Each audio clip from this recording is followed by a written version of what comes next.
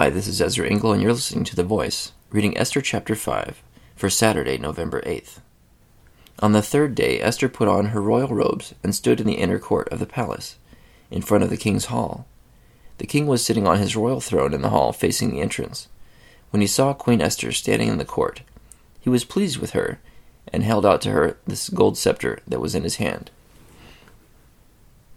So Esther approached and touched the tip of the scepter.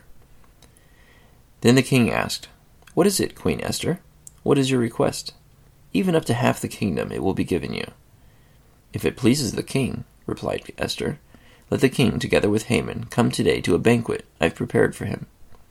"Bring Haman at once," the king said, "so that we may do what Esther asks." So the king and Haman went to the banquet Esther had prepared. As they were drinking wine, the king again asked Esther, "Now what is your petition? It will be given you. And what is your request? Even up to half the kingdom, it will be granted." Esther replied, "My petition and request is this. If the king regards me with favor, and if it pleases the king to grant my petition and fulfill my request, let the king and Haman come tomorrow to the banquet I will prepare for them. Then I will answer the king's question." Haman went out that day happy and in high spirits. But when he saw Mordecai at the king's gate, and observed that he neither rose nor showed fear in his presence, he was filled with rage against Mordecai. Nevertheless, Haman restrained himself and went home. Calling together his friends and Zeresh his wife, Haman boasted to them about his vast wealth, his many sons, and all the ways the king had honored him, and how he had elevated him above the other nobles and officials. "And that's not all," Haman added.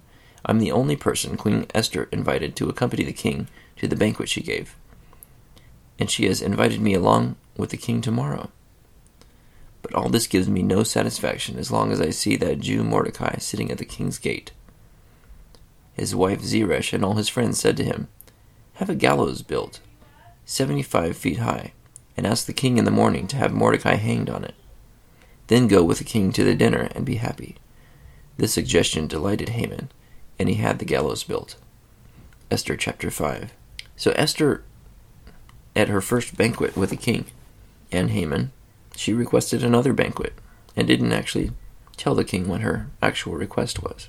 Then again, she hasn't seen him for 30 days, so maybe she wants to make sure that he's comfortable with her, and they kind of get to catch up a little bit. I don't know. But after Haman leaves that banquet, he sees Mordecai and is reminded how much he hates him, and how long it's going to be before he gets to annihilate all of the Jews, and is told that he should build a gallows and ask to execute Mordecai as an individual in the morning. Thank you for listening to The Voice.